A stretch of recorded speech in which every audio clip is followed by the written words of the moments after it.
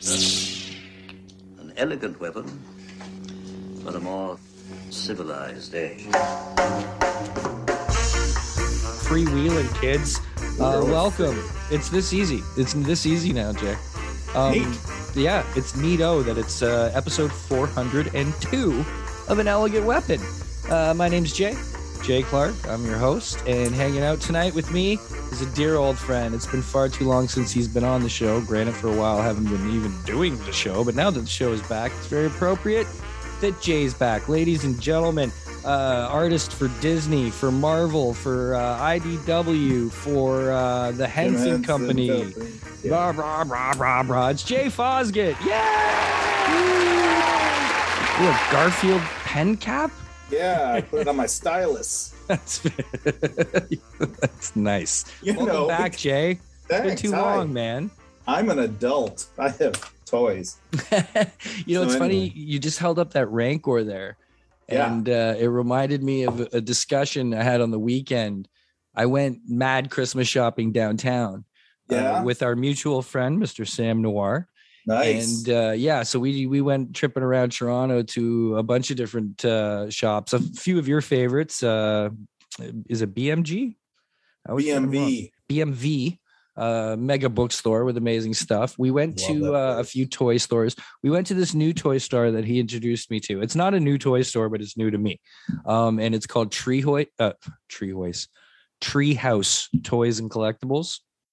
I think I saw him post pictures. Yeah, he probably did because, that's what Sam does. And so it looked neat from the outside.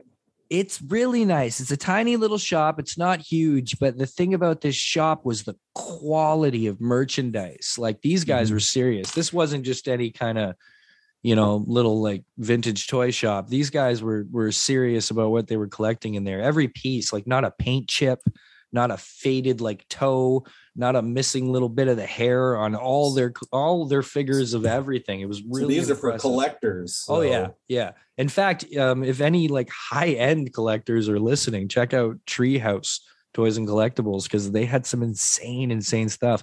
They have a He-Man that's even got its battle axe. It's got and I think it was like $120, and I was like, I'm not shopping for me. That's not a bad price. I tell you, really good. So, anyways, the Rancor, they had this amazing Rancor there, and I couldn't figure out which one it was because it was loose out of the box, and that reminded me how many actual Rancors have been made through the toy lines. I couldn't even say. I had to research to figure out which one I wanted. Right, I'd say there's at least 6 that have been like put out through different collections. Probably this one more. is the one I got is from the '98 collection. And I believe it came with the handler, the little fat guy. Right. But I bought this off from Mr. Jay Shimko. Oh, yeah? So this was his kids. And he was like, want me to just give it to you? I'm like, no, it's your kids. And he was like, well, let me see if he'll sell it. And then he asked his son, he goes, you want to sell your Rancor to Jay? And he's like, I don't care. And he goes, how much do you want? And the kid said $10. And I'm like, I'll give you 30. So that's sweet of you to up it for him. Well, online, even out of the box, it was going for minimum 70. Oh, really? It's worth that much? It's crazy. All over eBay. I was checking it out, but to me, it looks the most like the, from the movie. It's funny you bring up Jay Shimko, though, because I've been actually seeing a lot of him. Being the TikTok fanatic that I am, he's showing up on my timeline all the time. Do you see his account on there? He popped in. I did a live on TikTok the other day that he popped in. So it's good to see Shimko. I haven't seen him live in years, obviously. So it's cool to see that. He bought a 3D printer and is making a Bodhi.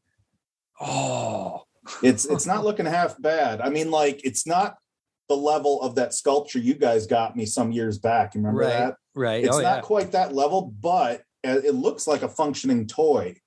So that's crazy. I wonder if you could take like the sculpture and like analyze it and have it like reprint like in 3D. He probably could, but I don't trust him. I don't trust anybody with it. No, I hope it was. You know what I mean? It's like, how about I'm not going to be passing that around. Your TikTok is amazing. Your TikTok is so much fun. Kind. I hope people are seeing it. No, but it's it's one thing to see you draw. People always enjoy seeing you draw, but and you're just naturally a fast drawer without time lapse and stuff.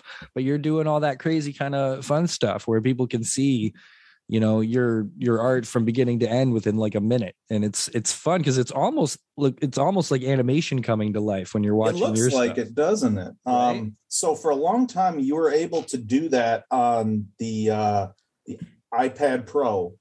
You know, all our friends that draw on the iPad Pro, they've been able to do time lapses, and I use a Cintiq, and Cintiq didn't have that capability so I draw in a program called Clip Studio Paint Pro, and the new version that I bought has the ability to record.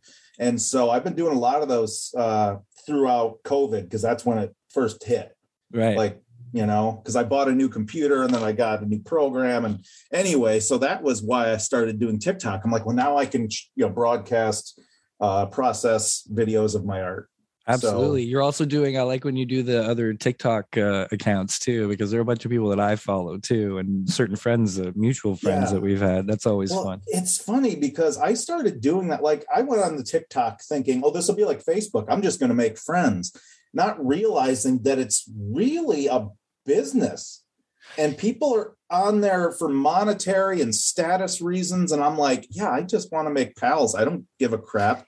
It's a weird beast, man. You can't really call it social media, right? It's not very social. I mean, it's social in the way that you can interact a lot in the comments with the creators. But, from my understanding, it's like TikTok started as this app for people to be able to lip sync and make just fun little videos and do their thing. That's how I discovered it. Yeah. Yeah. And I guess the way that, I don't know how they do the algorithms, but it's just, if you catch the right wave, anybody can get huge. It's just like the views are the trends. Yeah, the trends but I mean, even some people like will just put the stupidest thing, and you see them after, like, okay, I didn't expect that to get 100,000 views or whatever, right? It's like some little kid says "fuck" and suddenly you've got 1 million followers. A lot of people make those jokes. They take all the time making these big, extensive, high production TikTok videos, and then their dog makes a funny sound and gets the 1 million views. Right? That's right. That takes us back to like America's Funniest Videos days, when just getting hit in the balls was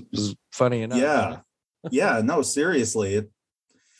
And that's cool. I mean, if that's what it takes, but it just sucks because I've made so many great friends on Facebook. And then a lot of people are kind of getting away from Facebook because they're like, oh, it's too much politics or whatever. And I'm like, well, you're on TikTok now, and it doesn't get much more political than TikTok. No, it people doesn't. Are getting like, there's one guy I follow on there who just got, what's the term where someone phones in a fake gun threat or something to his house? Swatted. Yeah. He just got swatted. His name was that Dinesh guy.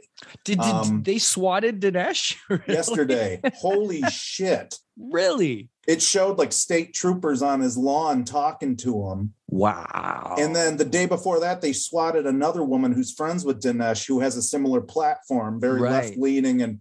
And they swatted her house as well, saying that she was going to go on a firing spree somewhere. Wow, it's crazy. Insane. Because he's huge, right? I mean, he's huge on TikTok. Like top ladder TikToker. Yeah, and he just came out of that whole thing too with Modern Warrior and the other guy, the hit guy, who was all getting canceled because of the whole thing. I don't know. It was a big giant just TikTok drama. Crazy Mother Runner is in on, she's one of those. Tizzy Ent and all those. Tizzy Ent, he follows me. Tizzy Ent. Oh, really? And Old Man Murphy, they follow me. Oh, that's fun.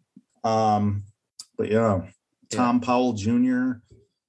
But I enjoy it. I mean, all day yesterday, like I said, I was flat on my back because of back problems. I didn't even turn on the TV. I'm just dinking around on my on TikTok all day. Well, the thing is, there's so much variety. Like, you can be crying, learning something, laughing, and getting angry all within 6 minutes watching 3 different videos, right? It's like, really is. It's not like, I try to describe it to people, and it's not like a YouTube, and it's not like a Instagram. It's a weird thing to describe, where it's the world. I mean, a lot of it's not real, but no, a lot of it's staged. It's when you give a chance for everybody to be seen. This is kind of what happens. Yeah. And then there's creators and there's just users, and it's it's a complicated, like we were saying, algorithm to figure out, but it really is brilliant. There's things I've learned on TikTok that I never thought I'd know, and just interesting facts and history and science. And just the storytellers on there I love. Like there's this one lady, I don't know the name of her account, but she comes on and talks about Appalachian folklore. And it's fascinating. And she has that accent, and she's such a great storyteller. And she plays this kind of creepy, bluegrassy kind of music in the background. Right. Yeah. Anyway, I'm fascinated by the story. I mean, that's like listening to NPR for me, and I love that. But, every now and again, I get sucked in by the Karen videos. It's hard. Crazy Karen videos. It's like, oh, this old lady just threw a shopping cart at a black guy because she is stupid. Anyway. Totally. I'm watch this segue I'm going to create. There is also a creator named Straw Hat Goofy on TikTok, who is basically the big movie guy on TikTok. And it's fun to watch him have gone to basically just, this brand new creator who's got his own job and wife and kids and all this. And his shit blew up to the point where he got invited to the Spider-Man premiere to be on the red carpet interviewing people. Oh, I didn't know that. And kind of host the thing. Yeah. So it's cool to see people's like careers explode from nothing to this because of something like TikTok, and they get these experiences. And that segues into talking about Marvel. And you know what? I don't even know if we can call it the MCU anymore, because it's like the MC/TVU, right? So you're right. Yeah. It's almost just the MU again. What do you got? What are you doing there? I see you something. What are you working on? This is off topic, but I don't think you've seen this yet. This is Fozzie Fraggle. That's amazing. Yeah. So a puppet builder friend of mine from Ottawa named Matt Fichtner, he's worked in television productions, movie productions, and he built this for me a few months ago. Oh my goodness. Yeah. Anyway. That's beautiful. I love the purple goatee. Isn't that great? It is. This little shirt is so you too. I know, right? This used to be his son's shirt. Okay. He was little, and he, look, I got sneakers too. Oh, little Chucks. He's adorable. Anyway, is Christy working on Fraggles? Or someone I can say it now. Yes, she did. She was a puppet wrangler for Fraggle Rock. Oh, that's awesome. When the production was in Saskatchewan. Okay, cool. In that vicinity, Alberta. I'm sorry, Alberta. Ooh. Yeah, I know. And she not the place you've wanted to be in the past while. No, well, that's the crazy thing is like, in the 80s, Fraggle Rock was produced in Toronto. And I think they just got a better tax break in Alberta, so they moved production there. And she completely packed up her entire life and drove a truck across your country and lived out of it for over 6 months working on this production. Well, you chase your dreams, right? Sometimes you literally, yeah. And she said it was great, a great experience. And my buddy James Voidle, who built my Tuck Bodkins puppet, I don't know if you've seen Tuck or not. Yeah. So he actually helped build the Fraggles in New Jersey, where he lives. Did that remotely, or the New York workshop, and then they shipped them out to Alberta. It's cool that you happen to know like two completely distinct people in two different countries and two different areas who end up working on the same thing that you're in love with, that both of them. It's nuts. Neat, Every now and one of my really good friends, Kirk Thatcher, wrote and directed the Muppet Haunted Mansion special that was just. I haven't seen it yet. Is it good? It's very good. Okay, very good. It's you just got to see it. You have Disney Plus, right? Yeah. So at any rate, my Disney Plus just renewed the other day. Mine too. It ain't that first year special price anymore. I'll tell you that much, right? Took a little jump, but that's the only streaming I do, so I don't care. But yeah, that's the thing. The first thing I thought of when I saw the increase, and I was like, well, this is the way. Because when am I going to not watch The Mandalorian alone? Right? We are getting worthwhile content. Oh, it's God, yeah. you know. But speaking of which, you brought up before and asked me if I had seen the finale of Hawkeye. So kids, before we get into these crazy conversations, realize that this is a spoilerific episode. And we'll be talking freely about all said subjects such as Hawkeye and Spider-Man No Way Home. Hawkeye, yes, I did see the finale. I loved it. Give me your overview thoughts of the whole series. My overview thoughts of the whole series is that this is my favorite MCU TV series. Right.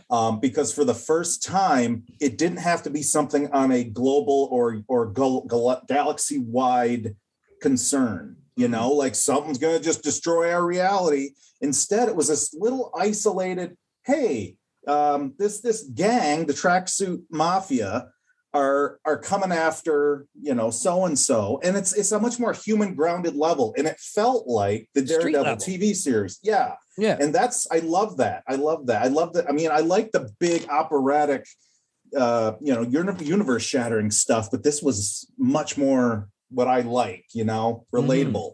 Silly, they allows for sillier moments that we can all relate to. I didn't expect the show to be so silly. And I thought it was going to be fun in a die-hardy sort of way, the way the trailers kind of set it up.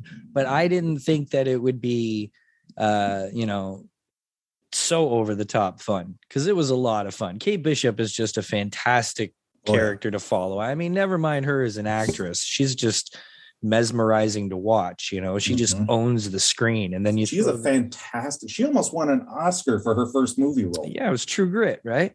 Yeah, she was amazing. And is Haley Stanfield? Yes, I say that right? Yeah. Because I always say Holly for some reason. Anyways, yeah, she was amazing. She's so enthralling. You can't take your eyes off her. And Jeremy Renner, I've always been like, take him or leave him. Was never a huge fan. He always just has his resting face is just so sad and grumpy to me. And you know, and then he's playing Hawkeye, who is kind of, you know, he's never been like, you know, a top tier Avenger popular guy that I was ever. But he was one of the first Avengers. Absolutely was. And you know, so I never latched on to that. So I wasn't sure what I would think about this series. And then seeing the trailers, I was like, okay, they're bringing it down a level where it's more, you know, realistic, yet it's, it looks a little fun to be kind of a die-hardy Christmas kind of adventure, but I didn't expect it to be this much fun because it was just a blast through and through. And they unexpectedly were able to jam pack so much into an episode without actually really doing too much. Like it seemed like all this mystery going on, yet it was actually a pretty smooth, you know, throughway. Does that make sense? Right? Yeah, absolutely. Yeah. I mean, there were so many elements to it, you know, and it did tie to some of the previously released series or movies. It talked about the blip. Is that what they're calling it? The blip? When people they just call it the blip now. Yeah. Yeah. So it addressed that, but it didn't become like the whole thing. And I don't know. I love how, okay, well, for example, let's talk characters for a second. So from the very beginning of the show, we were introduced to a character who was kind of this smarmy guy who ends up marrying Kate Bishop's mom. Right. Okay. Her mom had been single for a number of years because her dad was killed during the Chitauri invasion. And anyway, her mom ends up with this kind of weird guy. And you're like, he's going to be a bad guy. Yeah. And you're paying attention to that. And then there's all these mysterious things that happen. And honestly, I know he was modeled off the old Marvel villain, the Swordsman, who in the comics was Hawkeye's mentor. Right. It was Jacques Duchesne or whatever, and then something like Jack. That. Yeah. And so I'm like, okay, well, he has to be a villain, right? Not so much. Yeah. And I love that because the whole series, you're like, this is going to turn around. He's going to become the Swordsman and blah, blah, blah. And then the very last episode, again, spoilers, he's just this fun character. Right? Like, how happy did that make you? I was so happy. I loved that. I love that. So anyway, I was like, this opens that up to so much more than this just being yet another villain who's actually got some interesting stuff going on. Maybe that it could have been a throwaway and he just ends up this bad guy who gets beaten in the end. But no, now it opens it up to where maybe he becomes Kate Bishop's, part mentor part of the time. And he ends up teaching her so much. And then, so he becomes kind of her guy in the chair or her Obi-Wan for, the future or for, her old, another movie or show. Or I was so happy. I was like, are we really doing this? Are we making it that he was cool? Yes. Like, what a great spin. That was a great spin. And he was still pretty badass. He shows up at the party. He's got a sword. He's wearing a suit. He's got a sword for no other reason. Yeah, it's just hanging off. Just like I had this laying around the house, I'd wear it.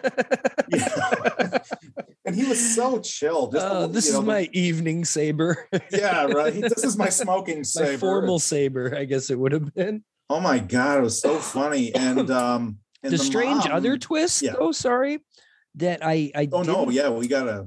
Her mother, who was kind of set up to not be bad, and you're not sure, and then she does end up being, having worked with the mafia and stuff. But what I didn't expect them to do was to have her turn on Kingpin like that. Yeah. And kind of want out, and the daughter be the drawing of the line. That kind of makes her more of an interesting character than just a flat out evil villain. Do you know what I mean? Yes. And I love that. I love that element. Yeah. Now, you are much more, I don't know how absorbed you are into recent Marvel comics, way more than I am. So I don't know what the connections are as far as the comics go. So all this is new to me. Right. So if Kate Bishop's mom was it was like this in the comics, I never knew that. Well, it was the dad in the comics.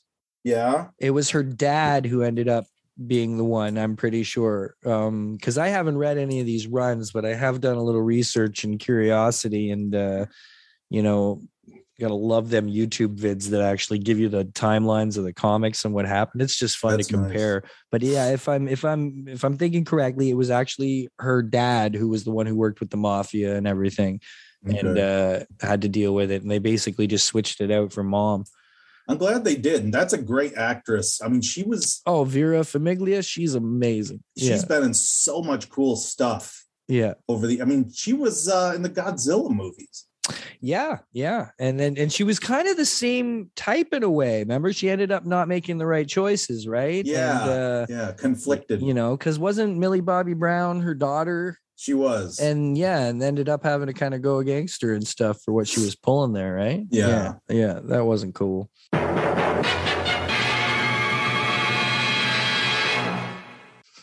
So yes, the Kingpin. My goodness, that's an exciting addition to the entire universe. So it's weird how they did this, and I'm wondering how much they planned this. So again, spoilers, but I got to bring Spider-Man into this a little bit, because they introduce earlier in the Hawkeye series, and they talk about the uncle, and they give us a flash of the big hand with the ring, and it sounds just like D'Onofrio. So everybody's like, all right, Kingpin's coming in, as he should. That's a comic accurate thing, that he was like her kind of, adopted uncle and stuff. So we kind of get that tease, and everyone's like, okay, D'Onofrio. Then before today's episode airs, you get Spider-Man No Way Home being released, which features Matt Murdock as Daredevil. Mm-hmm. And I loved how just quickly and nonchalantly they got that out of the way. That was beautiful. Right? So in a way, it was like 3 teases and 3 releases at once, because we saw Kingpin, then we saw Matt Murdock, and now we've seen Kingpin. And it was brilliant the way they're melding all this movie and TV action together. That's what I'm saying. Is it even the MCU anymore, right? It's like this whole new hybrid beast of TV shows and cartoons, right? Yeah. I don't even know if they'll end up changing. They should have a more blanket name to combine the TV shows and the movies, but I'm glad that they're all on the same page now. And the Matt Murdock scene in Spider-Man, total chef's kiss moment. Oh my God, that was so cool. Right. Now seeing the Kingpin, finally, it felt like, okay, this is still the Kingpin from the Daredevil TV series that Netflix had for a number of years, which I love. Mm-hmm. So it feels like Marvel's going to cherry pick the best elements, at least thematically, from that series. And it sounds like they're bringing back the whole cast.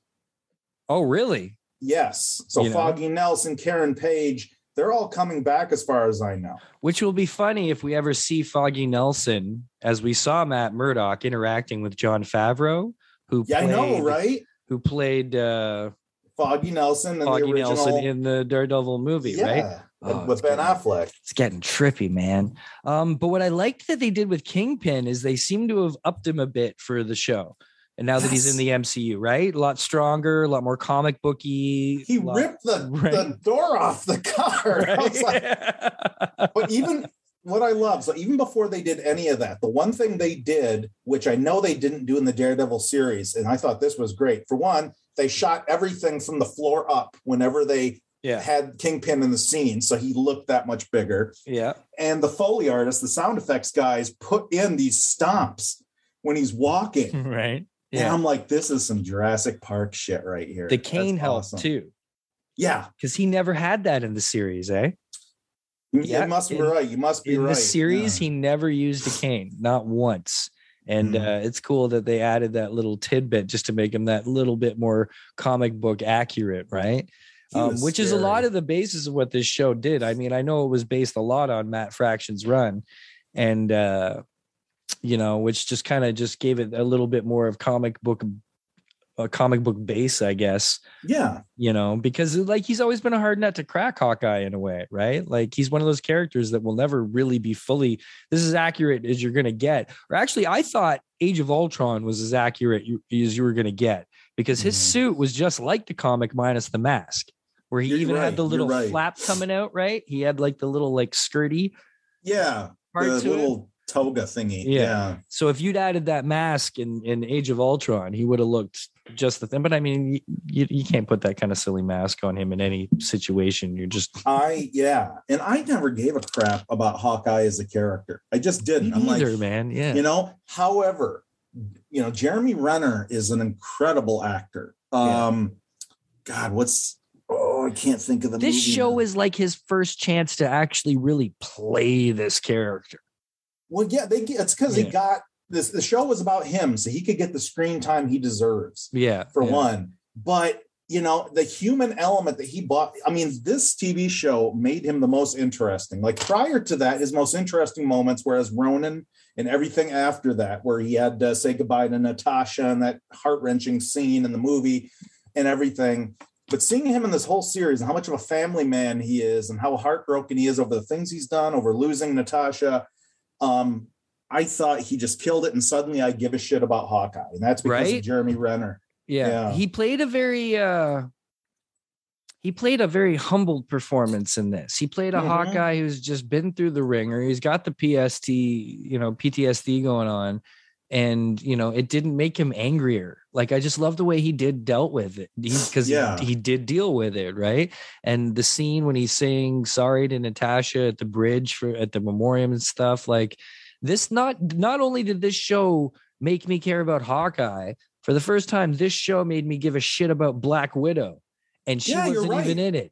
Like this made me care about Natasha more than anything else to do with her. The only two times I really cared about Natasha, even excluding when she died, the scenes that really got me were that scene with Jeremy Renner. And then in the beginning of Endgame, when she is kind of running Avengers stuff and trying to hold it all together, I actually kind of felt her stress in that moment. She did a pretty good job of like showing the never give up, we got to keep moving, even though it's hopeless kind of thing. Right. So I picked up her movie, right?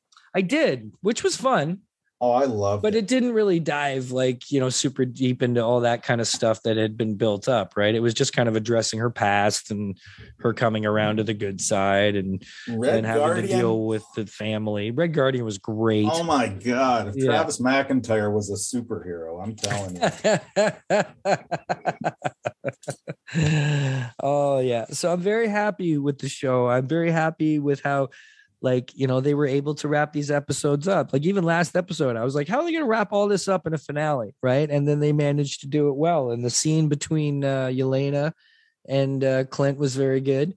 Mm-hmm. I love her. I love how he just took a beating, which I kind of have expected. He just let her beat on him until she kind of, got it out a little, but that was good.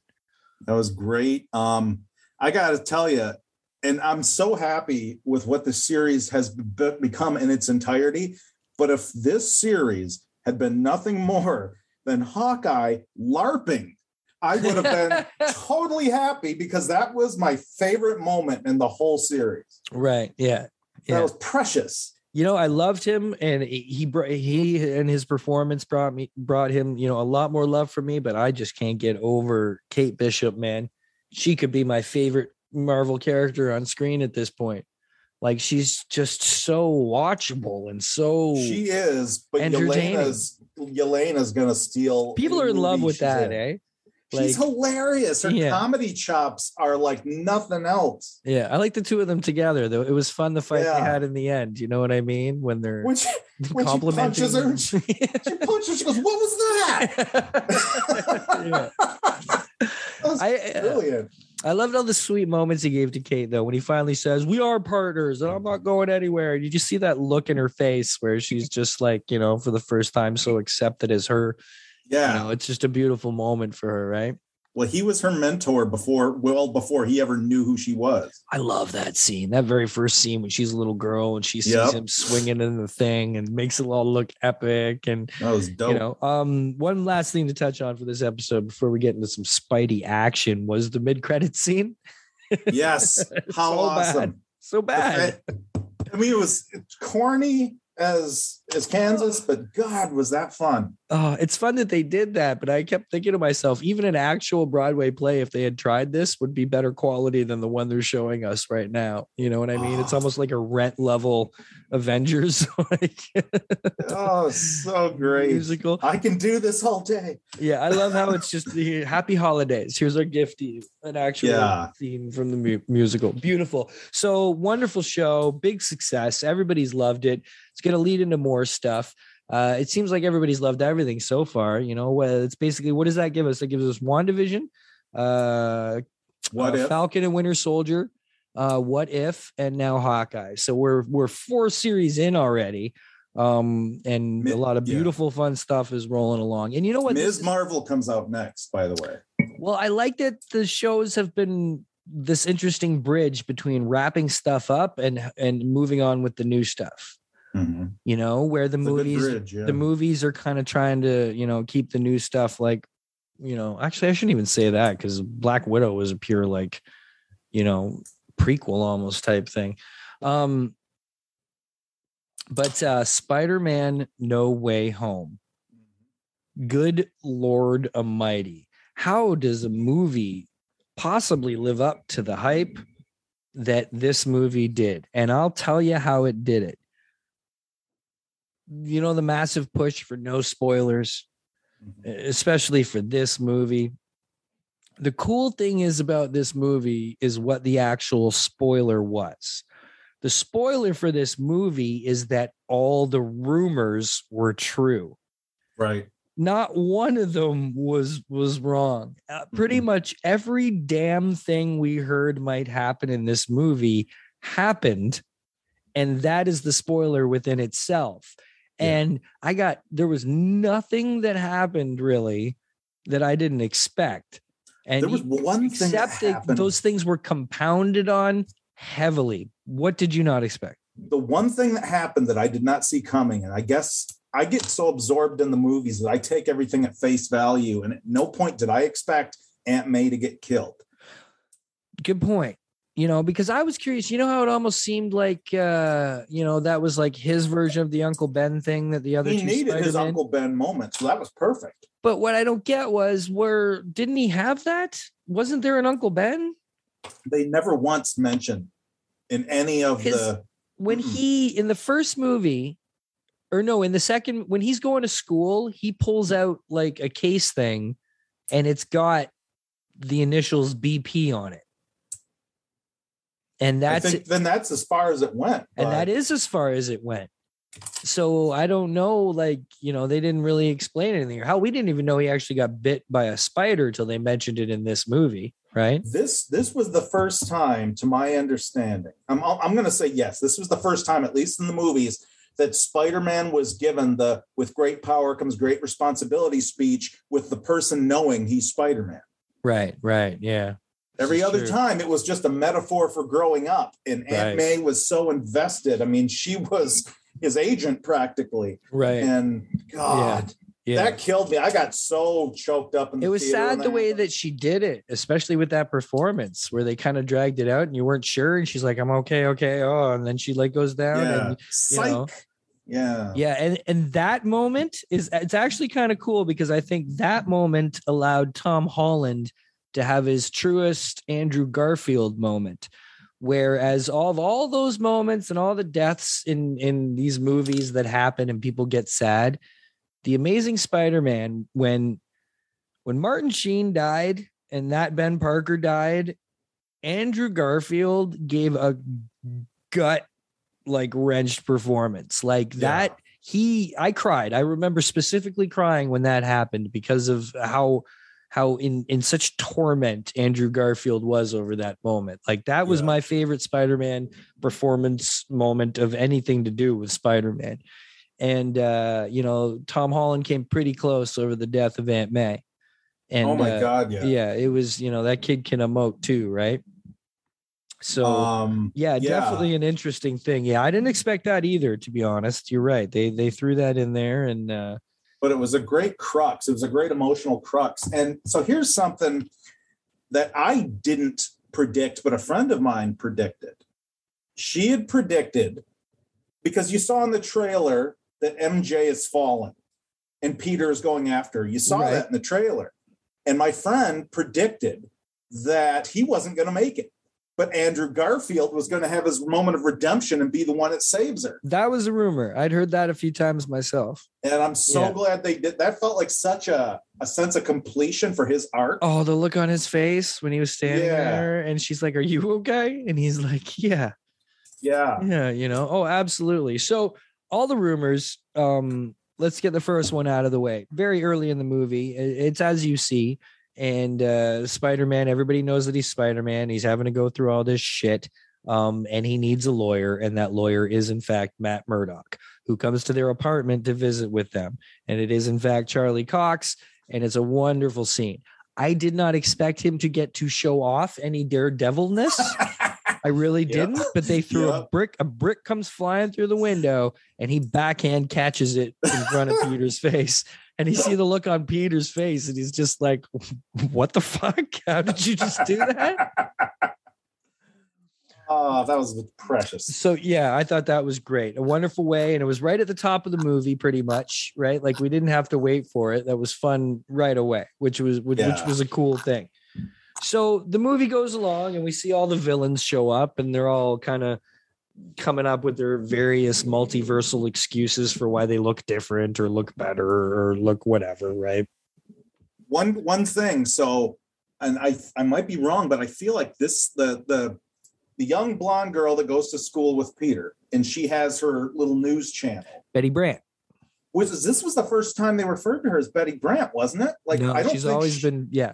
Because she had the little show in the beginning of the first. Okay. She had the little, like the announcements she did. But yeah, it's Betty Brant, Daily Bugle, who, you know, in the comics was the secretary who got Peter paid at the Daily Bugle, right?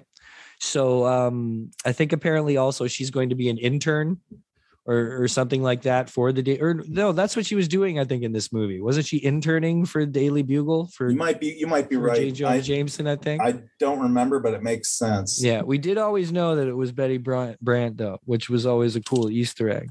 But yeah, so you know, and all the villains come, and it's everything you think. You know, Doctor Strange.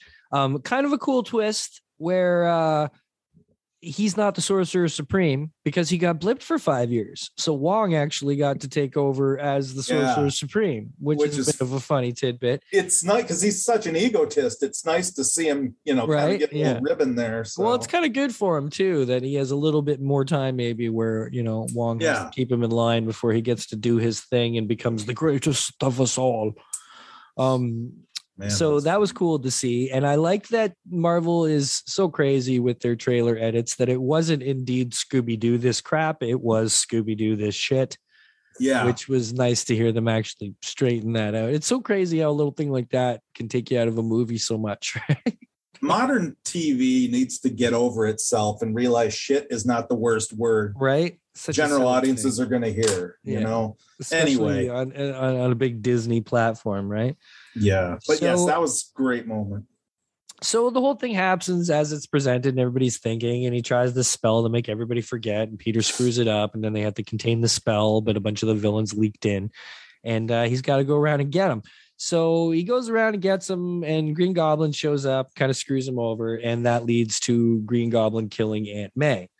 At this point, Aunt May is or Peter is in despair, and he's ran off on his own because Aunt May is dead, doesn't know what to do.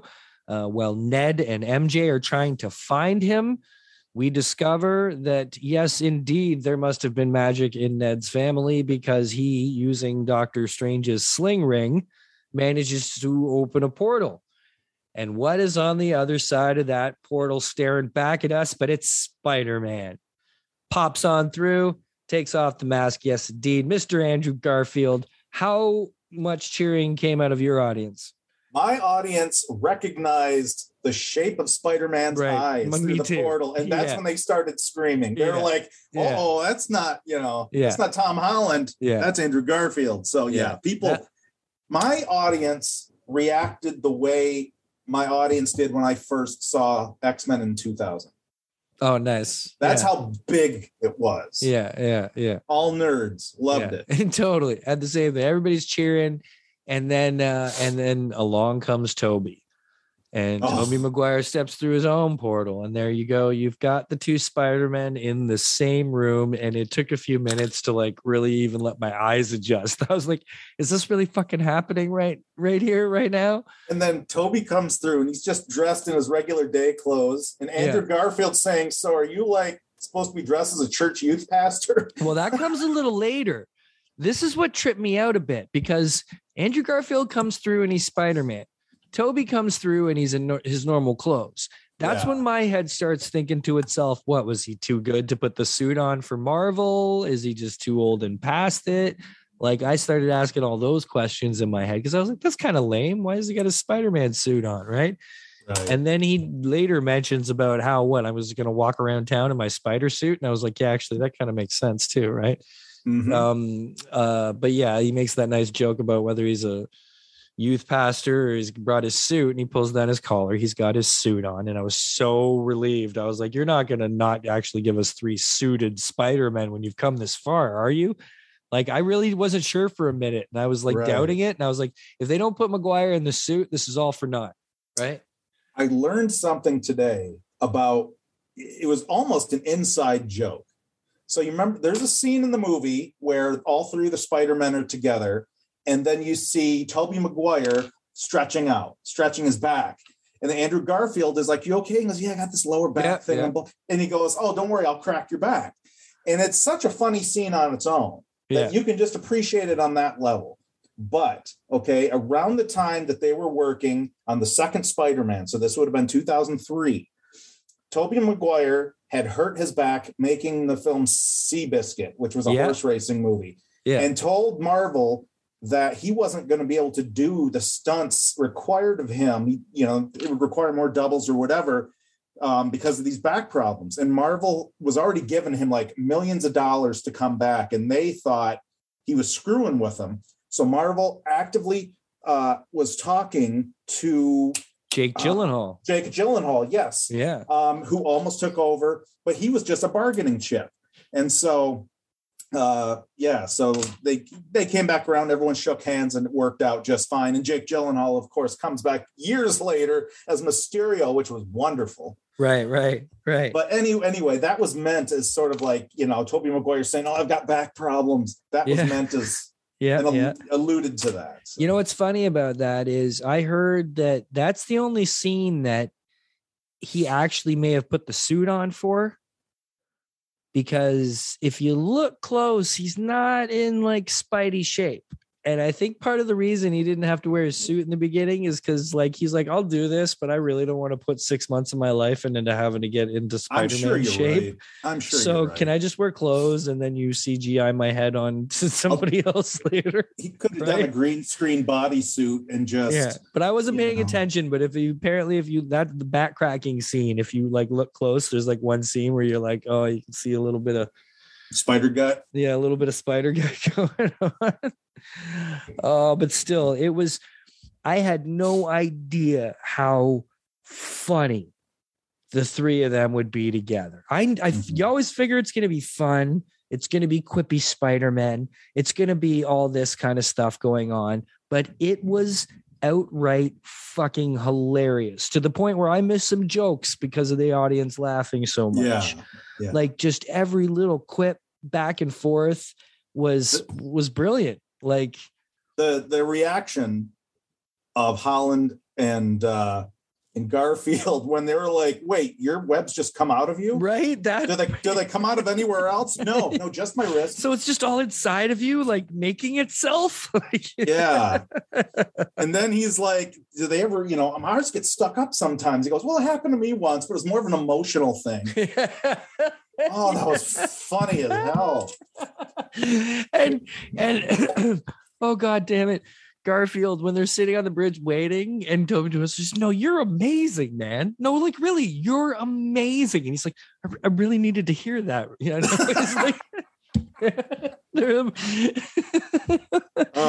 I think Garfield, because he was always the best Spider-Man. He may not have been everybody's favorite Peter Parker because he was too slick and too cool, but he was hands down the best Spider-Man as far as when it comes to quipping and having fun.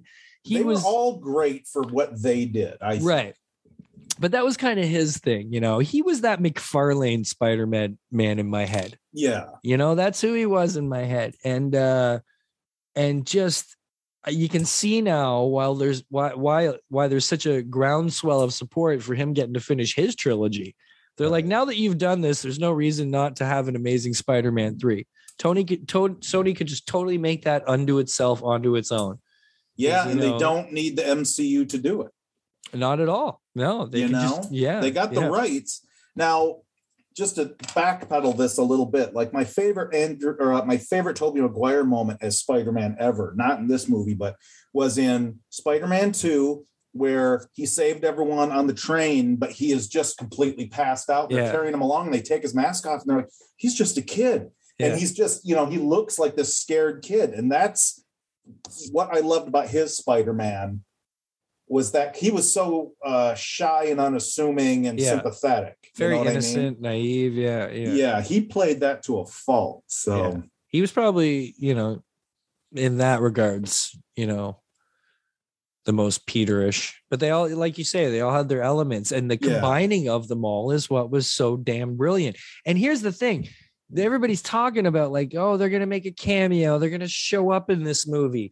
They were in this movie for the last third of the movie. They weren't a cameo by any means. They were a full on, and all of them for that matter, characters, all three of them in this bloody movie. Like it took a while to get there, but once it happened, they were there for it. They were there for the remainder, and they were a big part of what was going on. There were parts when I couldn't tell which Spidey was Spidey. When they're all flipping around and actually fighting, I was like, who's doing what here? Because it's all out of control, right? Well, talking about the villains for a second. So Willem Dafoe had said, well, I wasn't going to just do some little quickie cameo and that was it. I like the physicalness. I like the physicality. I like the action. I wanted to do that. So that's why he had such a beefy role. And so did the rest of the villains, really. Alfred Molina's Doc Ock is arguably the greatest of the Raimi villains. Yeah. And God, so I wouldn't even say arguably. I'd say that's a stated fact. Yeah, but Dafoe is the only thing Dafoe had going against him was that costume, in my opinion. Okay, that Power Ranger suit. Yes and no. This is where I kind of, I deter a little bit from popular opinion in that. And I'm not saying it wasn't bad. It didn't bother me. I don't really care. I love Willem Dafoe. But it was just so typically over the top that I'm just surprised that people are like calling this like the greatest Marvel villain performance ever. And I just don't feel it because it's so easy to just talk like this, Peter. Okay. Like, you know what I mean? You're right. You're like, right. But here's the thing. It's like you have to know the history of all this and know that Willem Dafoe, as far back as the 80s, was made to be the ultimate comic book villain. He was supposed to be the Joker originally back in 1989, even pre-Tim Burton working on it. Yeah. And then, through all the changing hands, he got screwed out of that. So when they finally gave him Green Goblin, which is easily Marvel's Joker, back in 2001, greatest casting ever. And then they gave him that goddamn Power Rangers suit. Right. Yeah. And covered all that awesomeness up. So, I mean, yes, today in, 2000 and whatever year this is, every villain is crazy. Everyone's done that. You're right. Yeah. But he was historically, at least one of the first well, that makes to sense. do that in a comic book I guess movie. you forget about how little came before it. Yeah. But I saw a video the other day of a test for, I can't remember which Green Spider-Man 2 it was, but they did a Green Goblin animatronic makeup test. Have you seen this? That was going to be in the original Spider. Yes. Did you? It was insanely cool. Why did they not go with that? Like Willem Dafoe's voice coming out of that would have been way better than just a solid helmet. Like I agree completely, and everyone agrees. And I read an updated, because I saw that video years and years ago, but I read an updated article that said that it was just the logistics of having that, because it was a very expensive animatronic and your maneuverability in that. I mean, it was 2001. True. So there was still some limitations as far as the effects went. So it wasn't easily acted within. Right. Not that I think that fucking canoe of a helmet was easy to act in, but you get the idea, Yeah. Well, at least in the new one, they kind of try to get it even a little closer. They take the mask away, but at least they give him a hood and they put some purple in there. Yes. The purple and green look great together, right? And Willem Dafoe's face is naturally Green Goblin, naturally Joker. So it made to me, that was the smartest move they ever did, saying, let's just let Willem show his own face and say he's the Green Goblin. And a vast improvement on Electro's character. Like yes, almost a little too far, but they explained it just enough, and that it didn't matter because you kind of like the new guy better anyways, right? So what's funny to me is, so Jamie Foxx had a comment in the course of the movie. You remember, he's like, hey, I'm my own self again. I don't have that stupid comb over. He says that. Yeah. But the thing is, Jamie Foxx, the actor, designed that comb over.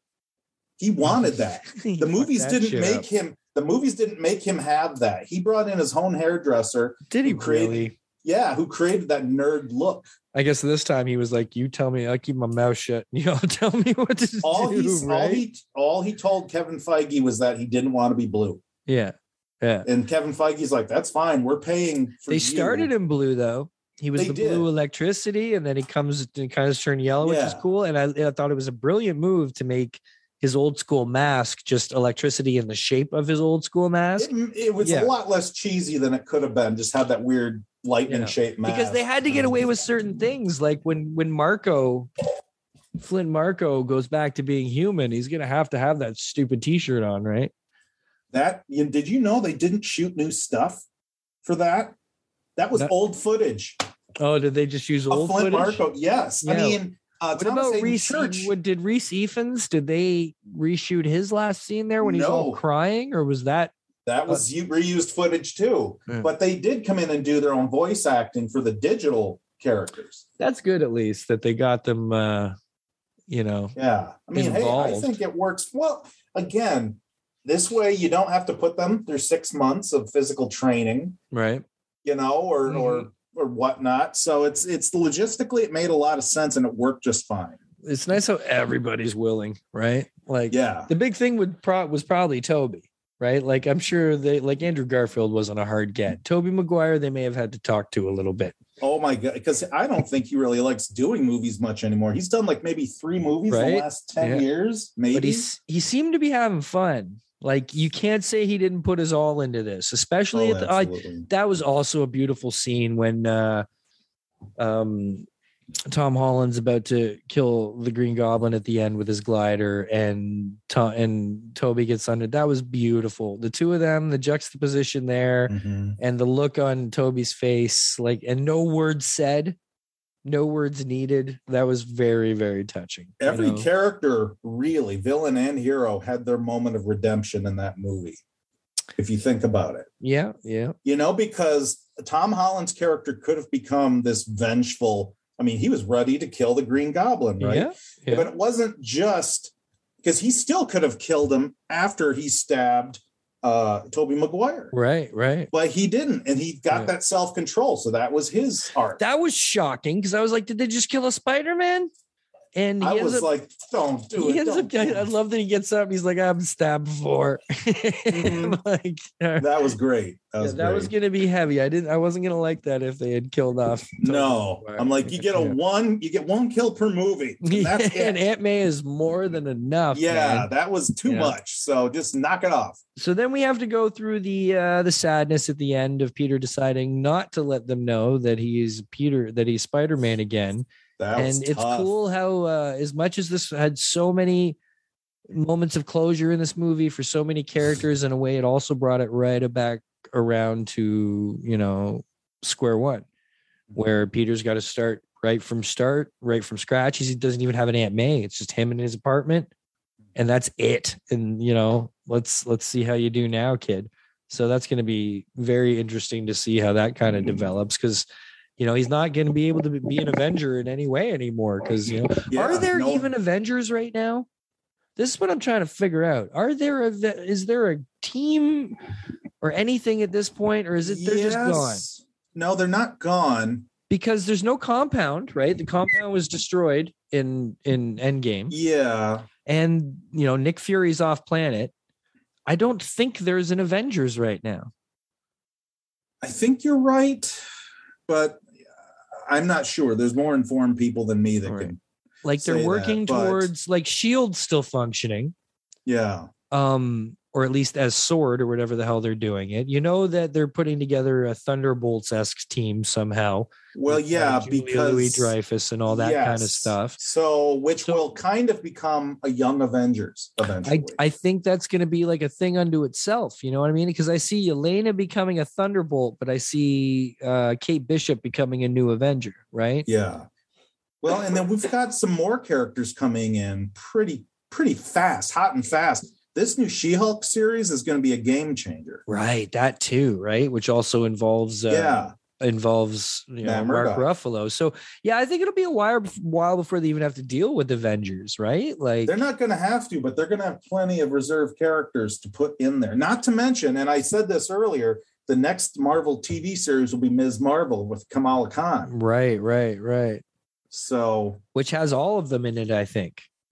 I guess so, yeah. Or is it the next Miss Marvel movie? The next Captain Marvel movie has all of the Marvels. Has all three Captain Marvels, basically. So which is awesome. We'll see how that connects things together. But another interesting thing about this movie at the very end is it gives us a very, very long, I don't even want to call it an end credit scene. It's basically a trailer for Doctor Strange in the Multiverse of Madness, which brings the What If show into canon.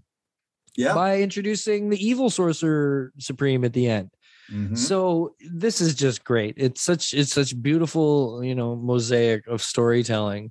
Mm-hmm. And I like right now that it's not super building to something.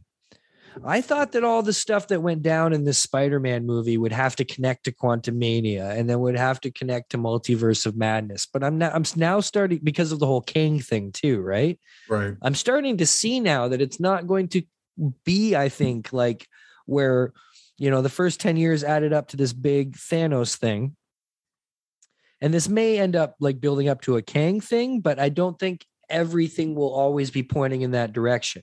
Well, I'll say this much, and you're right. you're right, because it really does give a clean slate to the Spider-Man movies, because they said there is going to be a fourth one. Right. I think we're going to have a lot more time frames, like a lot more like storylines branching off than we did before. Yeah. However, and I'll tell you this, it hasn't been made official yet, but I am pretty confident that Tom Holland's going to show up in Multiverse of Madness. Probably. It makes sense. And so I think there is an opportunity there. Except remember, Doctor Strange doesn't know who he is. That's right.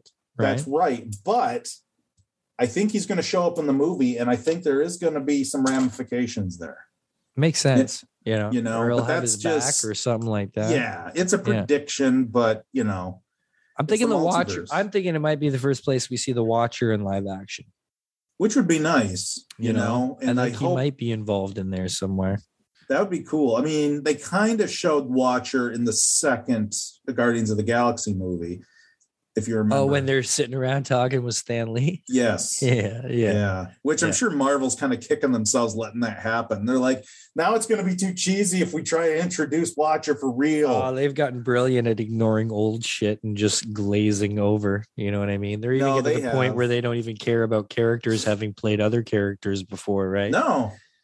You know? No. Like, I mean, Cottonmouth is all of a sudden becoming Blade, right? Is that right? Well, Mahershala Ali. Was he in? What was he? He was in Luke Cage. He was. I never saw Luke Cage. Oh, you didn't? He was the main bad guy in Luke Cage, and now he's going to be Blade. See, I didn't know that because I never got around. Because he was real good too. I watched Daredevil and I watched Jessica Jones repeatedly. Man, that's my favorite Marvel villain yet. Is the Purple Man? Oh, he was incredible. David Tennant just killed that role. That was evil shit. Mm-hmm. Like that was the shit. That was making real world. Real world evil fucking shit to think about. That if someone really had this power, this is the kind of consequence that, you know, it would really be. It wouldn't be just some, you know, mustache twirling bad guy who was using it to rob banks. He'd be fucking with people's shit. On a deeply disturbing psychological level. And given how much people's lives are fucked with on a daily basis, it was so relatable. Right? You know? Fuck. So good. So anyways, this movie was everything. It was, it surpassed the hype. It lived up to the hype. It brought more hype. It's so hyped. It's so much fun.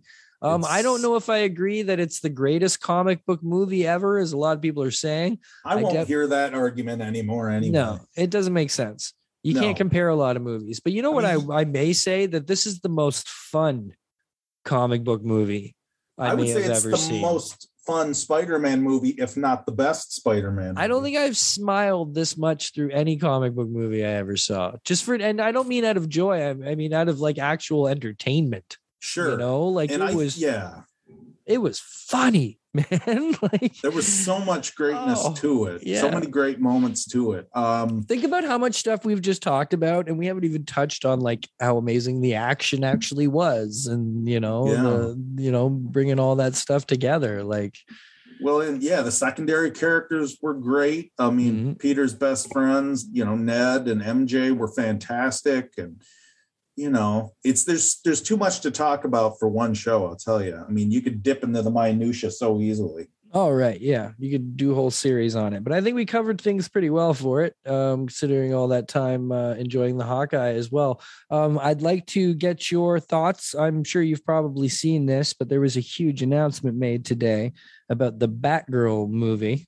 That's right. Yeah, Mr. Michael Keaton will in fact be reprising his role as Batman in the Batgirl movie, as well as Flashpoint, which just opens up so many questions for me. Because I know he's having a great time, and I've seen him say it. Like Michael Keaton's having a fantastic time. He's walking both worlds, and he knows it, and he doesn't give a flying fuck, and he's just having a blast doing it. And, you know, it's cool that he came back for Flashpoint, but I thought that might almost be a way to like close off Batman in a way or something. But it sounds like, I don't know how they're going to work this, man, because is Flash? I have a theory that by the end of this Flash movie, Flash no longer exists in the Justice League Snyderverse that we're used to. Mm-hmm. because they're trying to get away from it, right?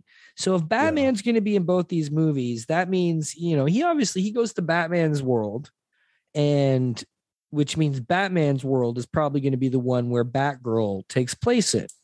Probably. Right. And Ben Affleck is in the movie in Flashpoint as well. So, maybe the Flashpoint of this because remember in Flashpoint, the story, Barry Allen saves his mother from being killed, which changes everything. And then he's got to fix it all. Right. But even when he's done fixing it all, not everything is quite right. That's what led to the New 52. How everything was back to how it was, but not quite the same.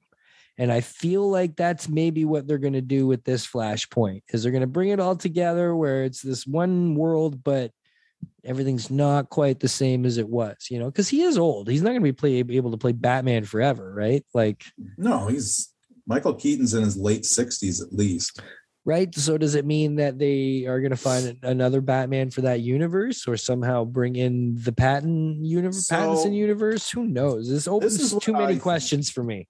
Just to, I know we're wrapping this up here, but I know that DC is kind of trying to get away from the shared universe thing, because as the Joaquin Phoenix Joker has shown, and this upcoming the Batman movie that's coming out, they want to focus more on standalone characters and movies that aren't interconnected. Right. So honestly, I think Flashpoint might address some of that stuff and help close the door on some of it. That's what I'm feeling. I think you're going to see a lot less shared universe stuff with DC. Yeah, it's kind of leaning that way. It's starting to feel like they want to clean things up a little bit, And that's great, because maybe for a future show, if you want, we can discuss this new Batman movie, because we're going to be talking a lot about this new. There's Batman stuff movie. I cannot wait. I'm excited, and I don't get excited about Batman movies. So, dude, we got a nice string coming up, because as of next week, the ball keeps rolling with the Book of Boba Fett. Oh God, am I excited for that? Jeez. Right? And Batman is only in March, man. It's not that's far not away. Far. We've only got those months will fly by, and by the end of we'll be able to finish off our winter with the Batman. And in between, I'm sure there's other stuff coming, but it's thrilling. It's actually a really good time for entertainment. It is, and now that we've gotten through. Well, I don't want to say we've gotten through COVID, but we've gotten to the point where things can be filmed again. Yeah, it's a strange time. I think we're in a serious shift right now, as far as the world realizing that no matter what side you're on, there's a new normal we got to get used to. And people are starting to shift from not looking at case counts, but just simply, are people dying or not from this? Because if they're not, we just got to keep living and get used to it. Yet lots of places are going into lockdowns and other places aren't. And it's still such a mess. We have to find a way for both sides to find a way to live, harmoniously somehow, because we're all going to go crack crazy if we can't figure something out here. Right. Yeah. Well, on a personal level with each of us, I think we are coming to grips and finding ways to get through it that we didn't have a year ago. Absolutely. Yeah. So the disease hasn't gone anywhere, but our ability to contend with it socially has evolved. And I think that's hopeful. Yes, I think that's very hopeful. I was in a hole for a while that not until I stuck my head out of it did I realize how much there was to see, and people actually peering themselves down into the hole. So, doing that has led to a lot of fresh perspective. Being a lot more social and reaching out to people, if anybody has heard the past few episodes, it's been a lot of introspective moments, but it's been good because, I've been stepping forward, and it makes things a lot clearer when you actually look outside of your own head, because there's a whole other world going on there. You got to remember that your thoughts aren't facts. That's something I try to remember, whatever thoughts are going on inside your head, those are your thoughts and they're not the facts. Sometimes you got to stand back. You got to look at the facts of a situation and act appropriately. And that's kind of what I've done, is I've accepted, okay, you know what? I don't get to travel around anymore and, do what I did. I've got to find joy and peace in doing other things. So it's been, which is cool, because it makes me look more inward as far as my friends and my family and, where I live. And, nature and all these things that are very important. And, I'm having to learn to appreciate them more. That's good. Because, well, it's all we got really to a certain extent now. You know what I mean? I have to accept, I mean, there's a few friends that I'm sure, if things are okay, I'll be lucky enough to see. Cause like you pop up here once in a while. And, but other than that, like, dude, I don't see me setting foot in America for years. And just for the hassle of it, not that I'm like afraid. No, you're right. I mean, just the hassle of going across the border is, especially right now when they've tightened things up more, where not even the rapid tests are good enough. You have to right now it's a moot point. And it costs, you were telling me and other people me, I mean, you got to pay like $200 before and after you go for sometimes. Like I know I didn't have to. I don't know what our friend did, Zach, but yeah, he paid $400. I heard someone else too. Who was I talking to the other day? Oh, I was at the Raid studio the other night. And it might have been Ramon. I think Ramon Perez had gone to do a show somewhere. Forgive me if it's not. I don't want to say it was Ramon if it wasn't Ramon, because I don't want to be putting words in people's mouths. But I was talking to somebody who had just returned from a show somewhere. And they had to pay $200 for a test before they went, and then $200 test to get back. And it's like $400, and it's not all the money in the world, but that's just. Maybe it's different for Canadian nationals. Well, I've heard different things is what I'm not, was what is confusing. Some people seem to be getting away with doing nothing, and then the restrictions get tight. I don't know. So I'm saying it's just a mess. We have to come to some sort of unified idea of this is how we live in the world now. Like, because, even we're disconjointed. We're shut down a lot here still. We've got a lot of restrictions where America's just like, woohoo, let's live. And, there's nothing in the way of anything hardly going on. And I know the Omicron, the variant traveling the universe that shall infect all is really going to probably infect everyone in the States. Like it's scary, We're here, it's moving fast, but not like, we're trying to quell it. We're not just letting wildfire burn. Right? No, we actively try to catch it. It's basically a big game of chicken. It's like humans running headlong into disease saying, you're going to turn away. Nope. Oh, so I've just accepted that I'm stuck in my beautiful little country here. And I'm very, very, very lucky to have the friends that I have and the country you have. And the country and the facility and my family and the fact that we have stayed healthy and everybody has stayed well. And I just got to appreciate the little things more and find new, wonderful, creative things to do, or at least go back to ones that I used to love and do them in a more, loving way like this. So I think you need to crochet. I used to when I was younger. I used to do a lot of those silly things. My grandmother taught me to crochet and she taught me to knit. I also used to be really big into origami. I would fold paper for hours. I'd buy all these books and learn how to fold all this fucking shit. If I could crochet, I would make Afghans like a motherfucker. So I think that's a great skill.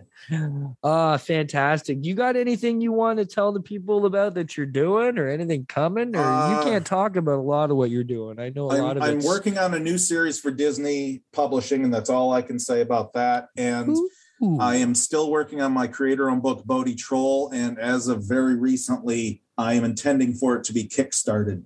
Don't have a date for that yet, but everything is in the works. That's going to be an insane Kickstarter party for that. Hope so. I'm saying right now, I'm calling it. What am I going to say? I'm going to say 26 hours.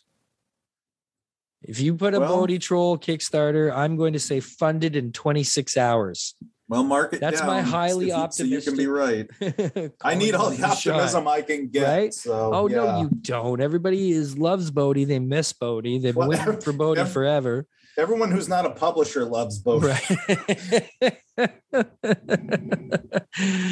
Oh, thank goodness for Disney. Yeah, that's the truth. Right? Good old Donald Duck. Thanks, Walt.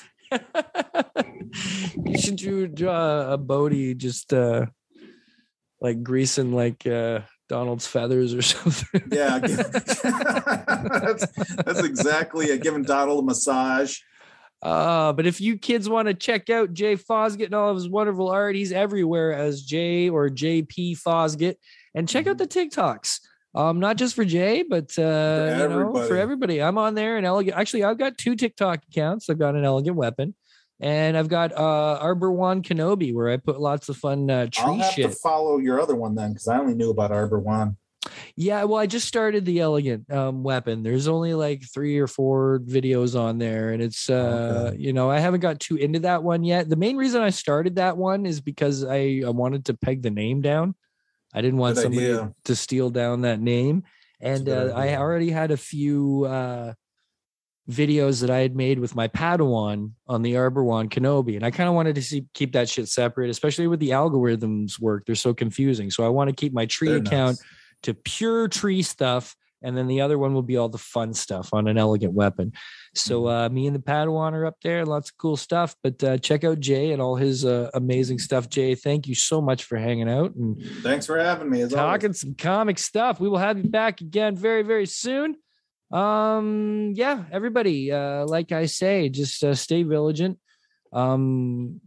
This is the last show before Christmas, so Merry Christmas, Happy Christmas to all of you people out there. Jay, if we all stay vigilant, we'll be the vigilant people. Waka waka. Oh, Jay, it's good to have you back. RMC. But everybody, seriously, have a great Christmas season. Be smart, be safe, do the right things, and we will see you all next time. That's all we're going to have this week on an Elegant Weapon. Take it easy.